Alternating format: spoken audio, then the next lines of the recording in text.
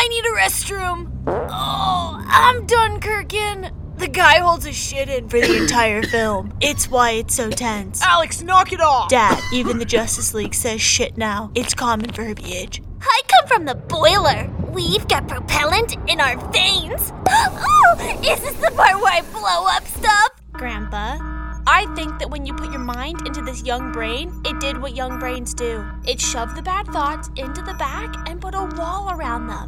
But the fact that the planet is dying and you're gonna die someday too are the real facts, not just teen angst.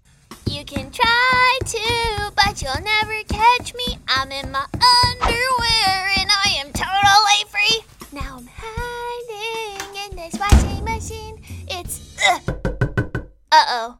Looks like I'm stuck. Whoa, it's 9:30. Whoa, it's not my bedtime. All right, settle down there, dude.